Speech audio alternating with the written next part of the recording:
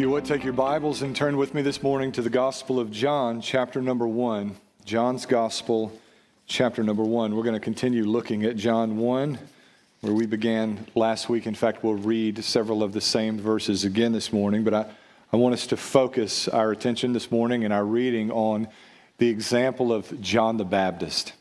Here's what you'll discover in each of the Gospel accounts of Jesus' birth. When the New Testament speaks of the incarnation of God's only begotten Son, the second part of the Trinity, when God came down, the telling of Christ's birth is always intermingled with the stories of those early witnesses to the gospel. In the case of Matthew, it's a virgin maiden and her somewhat suspicious groom-to-be. It's Elizabeth, the mother of John the Baptist. It's even shepherds watching over their flocks by night who herald the message of Christ's coming, who understand the significance of what this event means in human history, God having come down, our Emmanuel, God with us. In the Gospel of John, we have the example of John the Baptist bearing witness to the significance of this event, the coming of Christ, and what it means for us as mankind. Later in the Gospel of John, chapter 1, he declares boldly, "Behold, the Son of God, the Lamb of God, who takes away the sins of the world." It may be a gospel writer's way of emphasizing the incredible role, the critical role that evangelism, that the herald has within the makeup of the kingdom, even from the outset of Jesus' earthly life and ministry. In every gospel account where the coming of Christ is described, there is at the same time wed with that the story of those who understood the significance of that event and herald the message to those around, that the world would see and cherish and treasure what God had done for us in the sending forth of his only Son. Here in John's Gospel specifically, it's John the Baptist's story who's told, intermixed with the telling of Christ's coming, of Christ's birth, of the significance of this event, and John's faithfulness in declaring the message of Jesus as his forerunner, as the trailblazer for the only begotten Son of God. I want us to press on this morning a little bit the critical importance of evangelism in our personal lives. And I want us to glean from the example that John sets forth for us in the passage. I will stress later how silly I think it is that we need to talk about the need for evangelism within Christian circles. I want you to see in the time that we have together that this is not just that telling other people about who Jesus is and what he has done for us is not just something that we do. It's a part of who we are. It's in our DNA as Christ's followers. It's a part of the fabric of what we are and who we are as a church, not just the local church, but the church, the universal church. So as we look at John, as we read the passage together, even in this initial reading, I want you to ask of the text what we stand to learn. What can we glean from John's example that might be applied in our personal lives, that we would be more faithful witnesses to the goodness of our Savior, Jesus Christ? If you found your way to John 1, I want to invite you to stand with me out of respect and honor for the reading of God's Word. We're going to read verses 1 through 28. John the Apostle records under the inspiration of God's Spirit, "In the beginning was the Word, and the Word was with God, and the Word was God. He was with God in the beginning. All things were created through him, and apart from him not one thing was created that has been created. Life was in him, and that life was the light of men. That light shines in the darkness, yet the darkness did not overcome it. There was a man named John who was sent from God. He came as a witness to testify about the light, so that all might believe through him. He was not the light, but he came to testify about the light. The true light, who gives light to everyone, was coming into the world. He was in the world, and the world was created through him. Yet the world did not recognize him.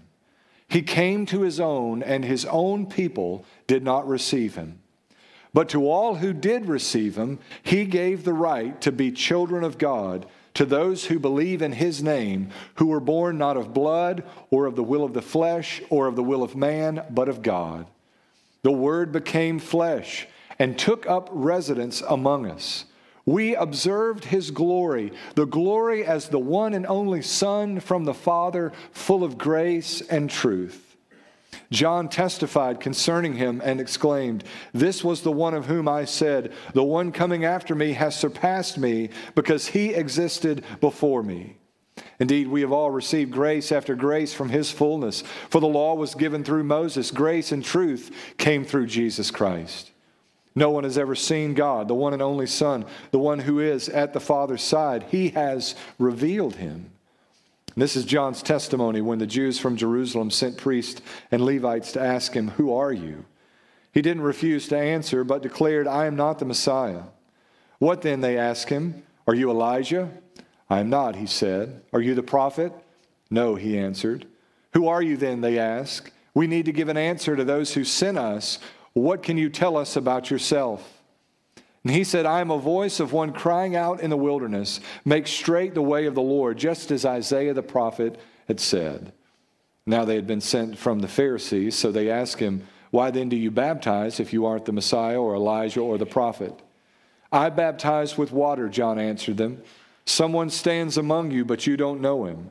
He is the one coming after me, whose sandal strap I am not worthy to untie." And all this happened in Bethany across the Jordan where John was baptizing. May the Lord bless the reading and the preaching of his word. You may be seated. More often than not, we ought to be quite leery of making examples out of biblical characters other than Jesus. Most of them are thoroughly flawed, and a great deal of what the text has to say about them is to emphasize their great flaws and the grace of God in his pleasure to use them the way that he does. But here in John 1, we have a superb example of how we are to proceed as followers of Christ, having been called upon to bear a faithful witness to the goodness of the Father in sending forth his Son in absolute perfection, that he would live the life that we should have lived, that he would die the death that we deserve to die, that he'd be raised again the third day to grant us the grace that we have never and will never deserve. John provides for us an example of a faithful witness that we might do well to pattern our faithful witness after. I want you to look first at verses 6 through 9. We read these verses last Sunday together, but didn't spend a great deal of time with them. This is our introduction to John in John chapter 1, John the Baptist here. The Bible says there was a man named John who was sent from God. He came as a witness to testify about the light so that all might believe through him. He was not the light, but he came to testify about the light. The true light, who gives light to everyone, was coming into the world. It is clear from the outset of John's ministry, even in our introduction to John the Baptist, that the focus of John's life was to be a witness to the light of the gospel. We dealt a little bit with the imagery of light and darkness in last week's passage. Constantly in the New Testament, you have this contrast between light and darkness, day and night. The Bible describes followers of Christ as being people of the day, no longer people of the night. John says in the epistle of 1 John that we are to walk in the light as Jesus is in the light, and therefore have no fellowship with darkness. You understand the imagery. It's popular even in the culture. In the passage that we studied last week together, the Bible said that spiritual life was in Jesus. In fact, that was one of the points we drew from the text that we studied together, that Jesus is the only source of true spiritual life. And when that spiritual life manifests or expresses itself, it does so in the form of light, John seems to indicate. And that light, the Bible says, was the light of men. Now, John the Baptist is introduced to us as one who comes to bear witness to the light. That is, to hold forth for mankind the promise that there is life and there is light in the gospel of Jesus Christ. Even in the days leading up to the earthly ministry of Jesus, the message of John was, there is one coming after me whose sandal strap I am not worthy to stoop and to tie. He is the source of all spiritual life and light. He merely came as a witness. Even what we know of him now, and you don't have to be a student of the Bible to know something of John the Baptist, to have some framework of understanding for this character and his role within redemptive history. He came as a witness. The entire focus of his life was to point other people to Jesus. In fact, if you'll look down at our passage in verse 7, the Bible says again, he came as a witness to testify about the light so that all might believe through him. It seems fairly clear that the antecedent to him here is not Jesus, it's John the Baptist. In other words, it seems to be an indication that John's hopeful expectation was that all would believe in Jesus Christ as the Lord of their life through his ministry. That as he came heralding the message, that as he came declaring the message, that others would hear and believe and trust on Christ, he understood himself to be an important part of what God intended to do in the world. He came as a witness. The focus of his life was to point other people to Jesus. And this, brothers and sisters, is an attribute of his character that is worthy of emulation. It's not just that there's this area of our life, this compartment of our life that's committed to pointing people to Jesus. It is that all of our life, whether at work, at school, or at play, is to be focused on pointing other people to the message of the gospel of Jesus Christ, to be a faithful witness in our life. Now, in this congregation of people, there are those of you who are new to the Christian faith, maybe even guests, maybe even in the past few days, you've trusted on Christ as the Lord of your life, and you're a brand new believer. And the idea of our responsibility to take the good news of the gospel to the ends of the earth is a revolutionary concept for you. But for a great many of you, you've been walking with Jesus for a long time, and there was a season when your heart was hotter for evangelism than it is today. And over the course of time, you've become distracted by the things of this world. Life has gotten busy and hectic, and there have been all sorts of limitations that have been put on our movement in the past year with COVID and isolation and quarantine, and the challenges have just mounted up, and you've all but forgotten about the task, the primary task to which God has called us as followers of Jesus, to bear witness to those around you. May we be reminded, re-energized, recharged, renewed, revived in our efforts to take the gospel across the street and around the world. Consider for a moment what the faithful witness does. One of the greatest hindrances or discouragements in evangelism is the feeling that we are not adequately equipped to be evangelists or to bear witness to what Jesus has done in our life. We're not theologians, we're not New Testament scholars, perhaps we're limited in some other area. One of the great tactics of Satan as you engage in conversation about the gospel is that we often get baited into areas where we enjoy no expertise. When what Jesus has called us to as a faithful witness is to major on what we know the best. Specifically, what God has done in our experience, what we know and understand of the Scripture and its bearing on our life personally. Think of the example of the man born blind in the Gospel of John, chapter number 9. There's a man born blind, and Jesus encounters him there in the city of Jerusalem, puts a little mud together in a paste and dabs it to his eyes, and a man born blind sees. This creates quite a stir in the city of Jerusalem. The religious authorities have not authorized Jesus to do what he's done, and so there's a great deal of conflict about this man being granted his sight.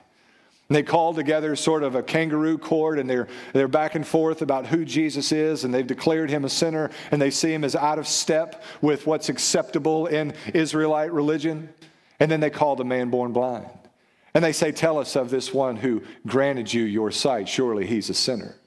And the man admits, I'm not up to speed on all of what you're debating here in the current court hearing, but this much I know. I was blind, and now I see.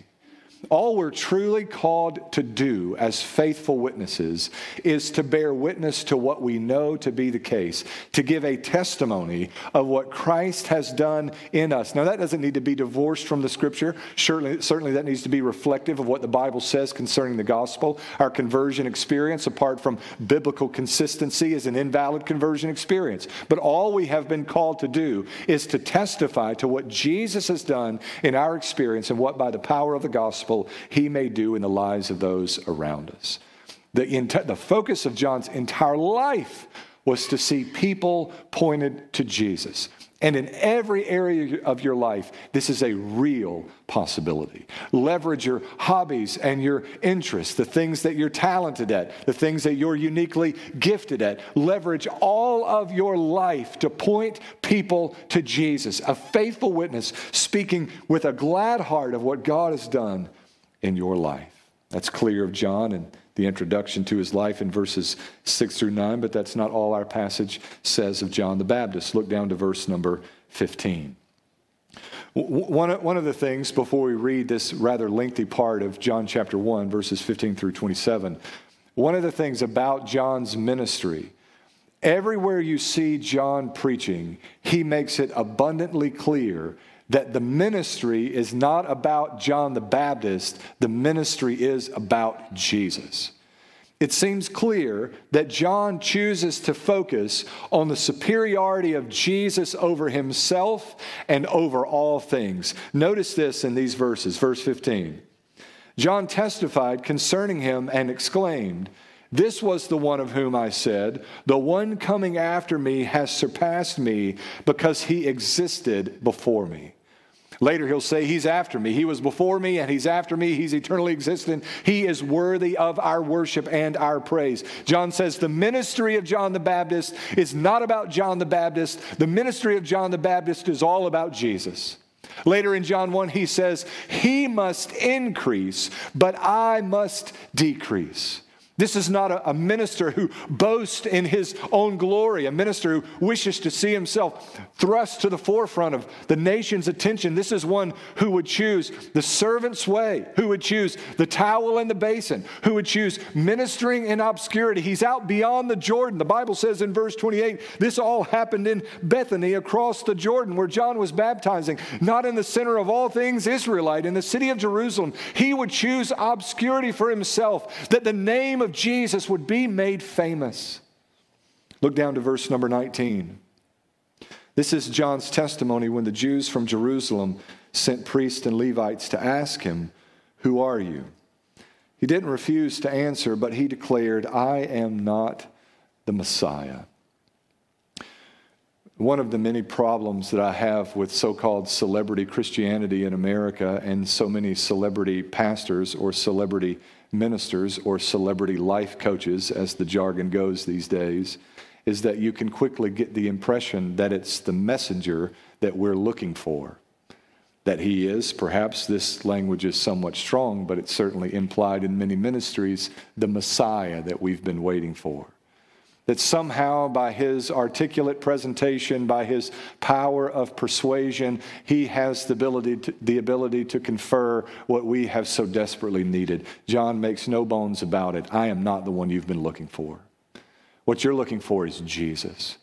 Brothers and sisters, I just want you to know that pastors and ministers will fail you.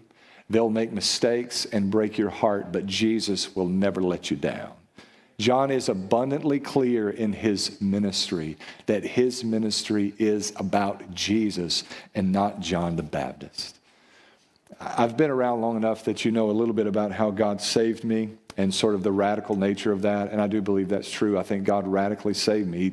He radically changed my life in a relatively brief window of time. God took the old man, put him to death, and raised a new man in his place, and I've truly never been the same.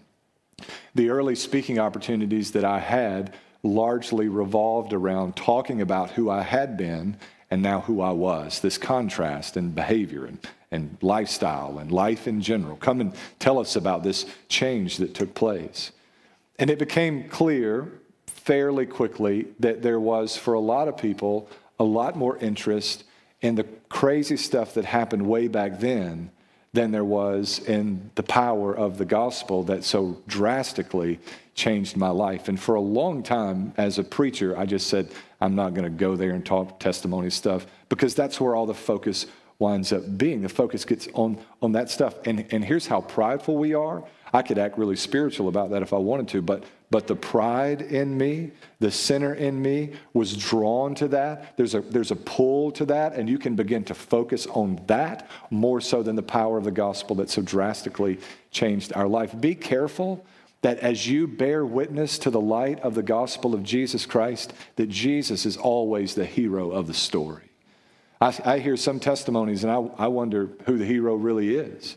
But there's no mistaking, in John's example, Jesus is the focus. Jesus is the hero. And if you have a biblical testimony of God saving your soul from sin, Jesus is the hero of your story as well. Our testimony is not one of pulling ourselves up by the bootstraps, growing up, wising up, maturing up, and doing something more with our life than we might have otherwise done. Our testimony is how we were dead in sins and trespasses, and God has, by the power of the gospel, made us alive in Christ Jesus.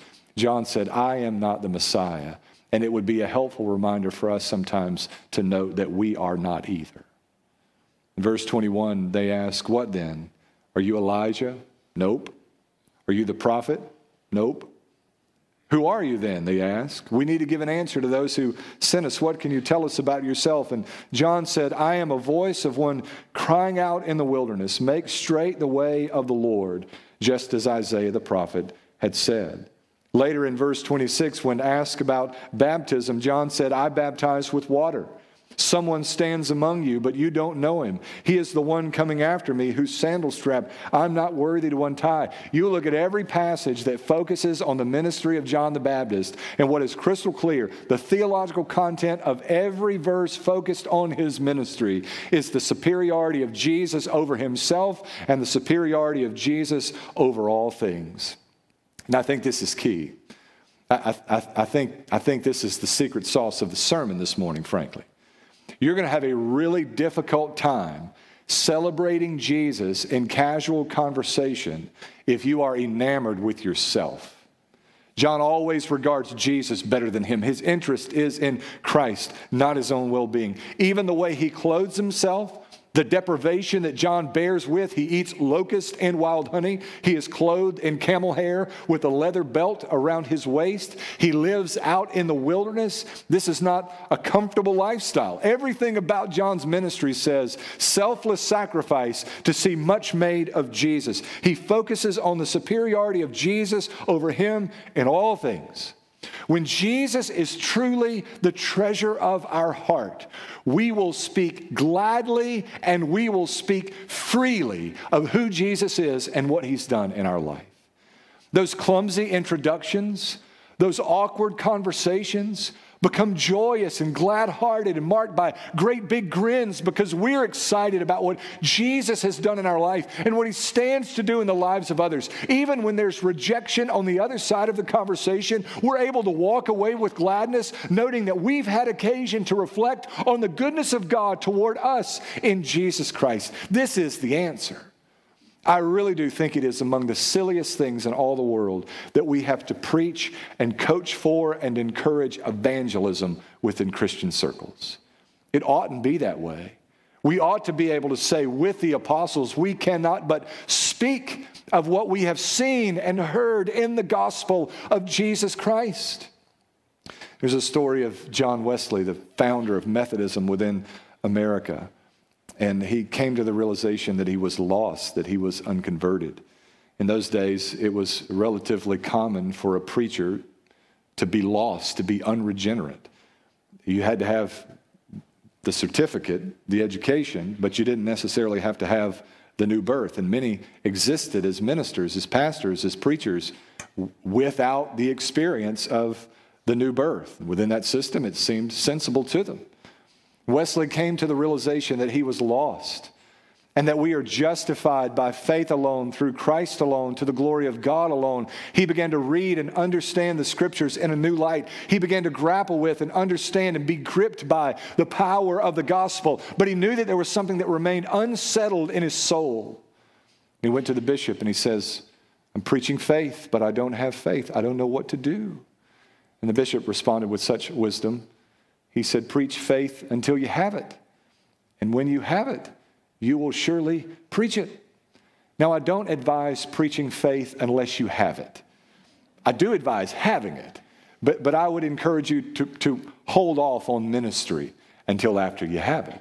But there's such wisdom in the latter part of what the bishop encouraged. When you have faith, you will surely preach it. You cannot be touched by the power of the gospel and be unaffected, unfazed, unchanged by that encounter. We ought not be able but to speak of what Christ has done in us. And the harsh reality is we speak most often and we speak most freely about the things that we cherish the most. There's a reason why you know the name of the third string tight end on your favorite football team and haven't shared the gospel in the last month. The reason is you're more passionate about your favorite football team than you are the message of the gospel of Jesus Christ. And only repentance and faith can change that. Only turning away from your fixation on the things of this life can really turn your heart in that way. If sharing the gospel is something that you're always trotting through with such difficulty in such a burdensome way, you'll not find the joy and the delight that might otherwise be had in this endeavor. We get to tell other people about everlasting life. We are bearers of the best news that has ever been told. Think of what Christ has done in your life. That power, that transformation, that hope, that grace is available to the worst of the worst. The least of these may know what we know in the gospel. And we get to go tell them. John has no issues with evangelism, because his focus is on the superiority of Jesus over himself and over all things. The thing that most keeps us from sharing the gospel is idolatry. We idolize, we fixate on the things of this world. That becomes the focus of our attention. I've said throughout the years, if you really want to weigh a good gauge for where your heart is, check out your checkbook. It'll say a lot about where your heart is. But perhaps just as effective, maybe more so, consider those issues, those areas of your life, the things that you spend the bulk of your time in conversation about. That's where your treasure is. That's what you value the most. When Jesus becomes the treasure of our heart, when he becomes the focus of our everyday, when he becomes the center of our life, the preeminent one over all things the world could afford, it becomes a smooth, easy, natural, glad-hearted thing to gush about the goodness of Jesus Christ. The most faithful witnesses that I have known in my Christian experience have been the happiest people I've ever encountered, going about their day in the glow of the greatness of Jesus Christ and all that he's done for us. Is Jesus the treasure of your life? Is that reflected in the conversations that you have as you share with others about how good, indeed good, God has been? This is not to say that John was not a great man. Understand, Jesus said, born to woman, there's not been a greater man than John the Baptist. And yet consistently he sees himself as less than the Lord Jesus Christ because he is less than the Lord Jesus Christ. It is a great thing to know the greatest of all in our King Jesus. There's a third thing that I want you to see before our time is done. Look back to verse number 23.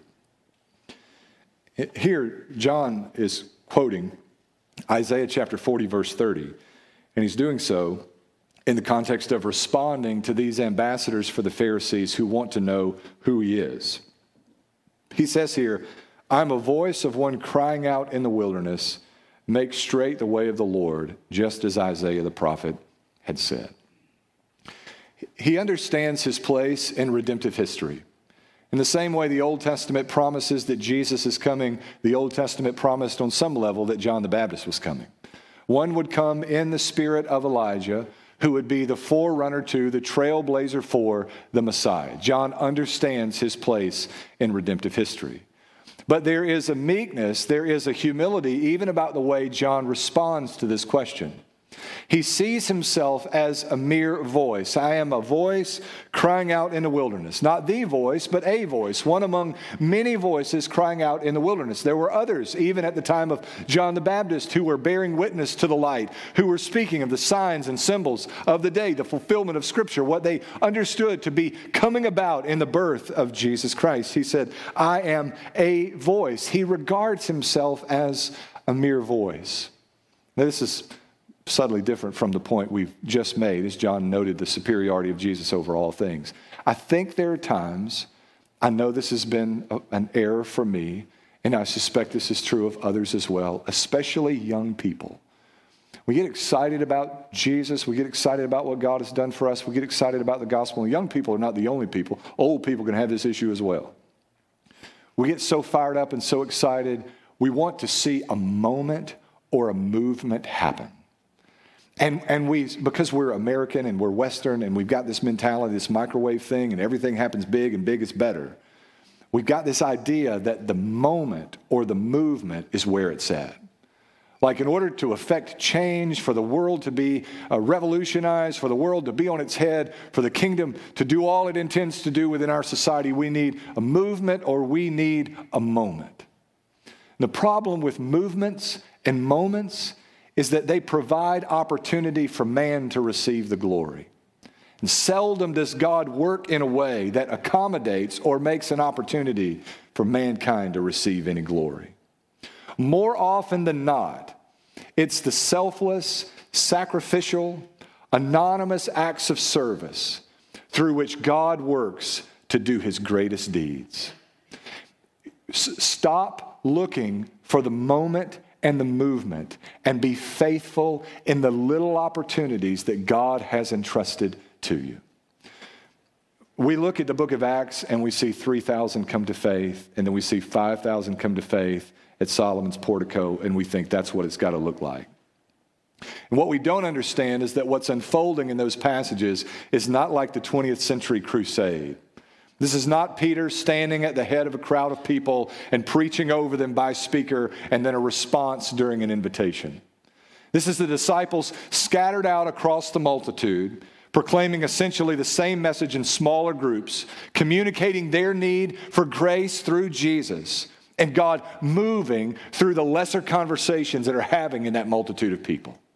And then our impressions about those passages have been reinforced by our experience in the 20th century as we watch crusades unfold and hundreds and thousands of people responding in an instant. And we make the assumption that this is how God works and moves in great ways. This is how revival and awakening happen. And I want you to know that those examples are the exceptions to the rule within Christian history.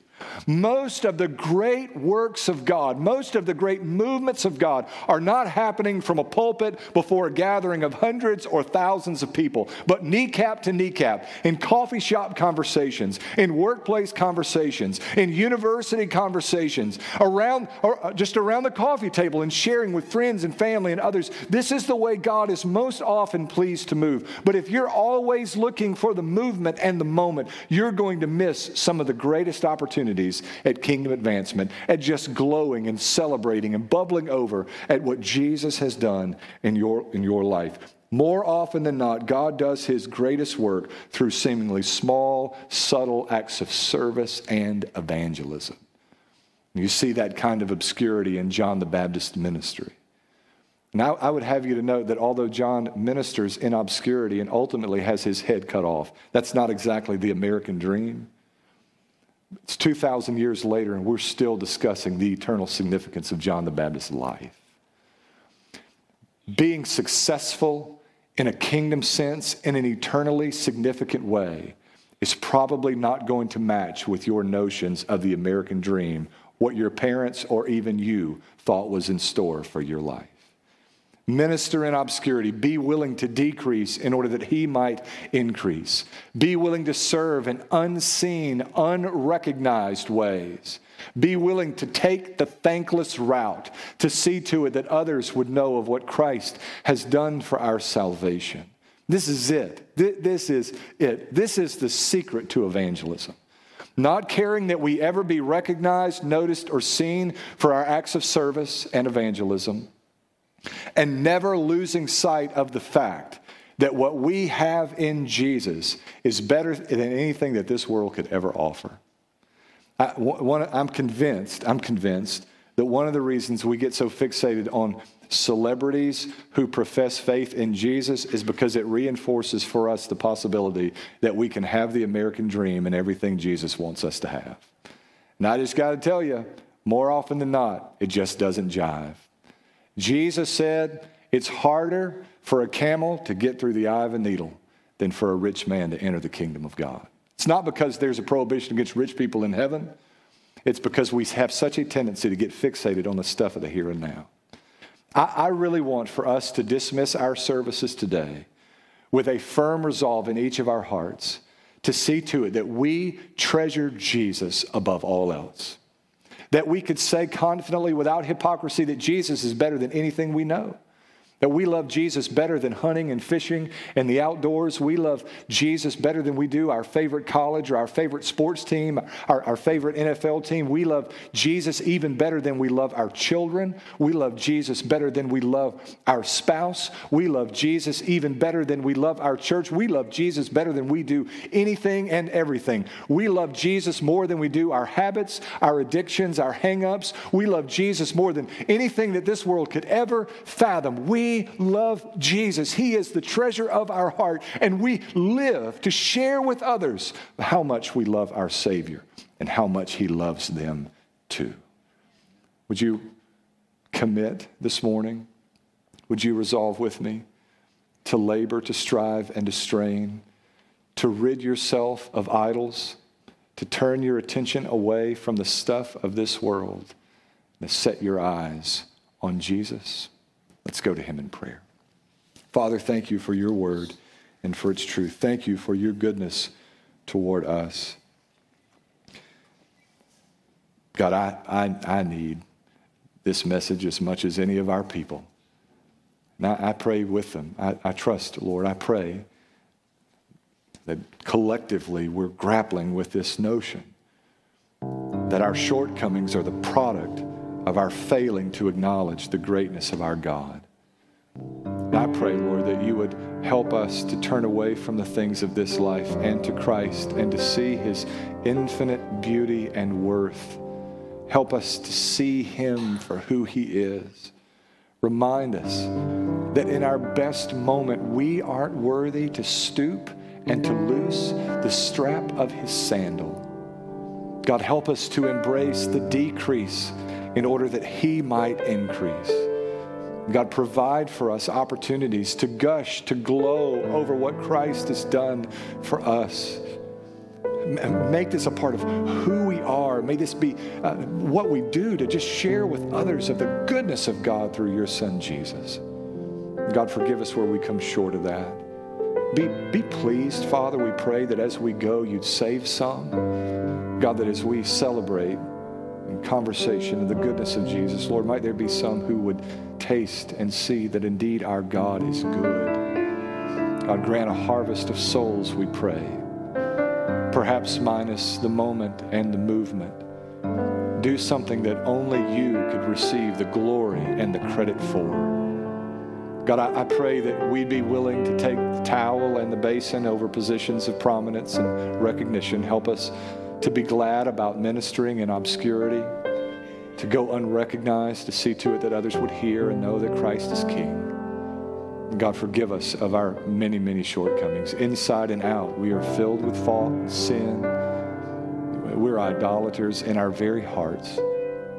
So, Lord, I pray that you would work through the power of your Holy Spirit, that you would set Jesus in his rightful place at the center of our life and on the throne of our hearts.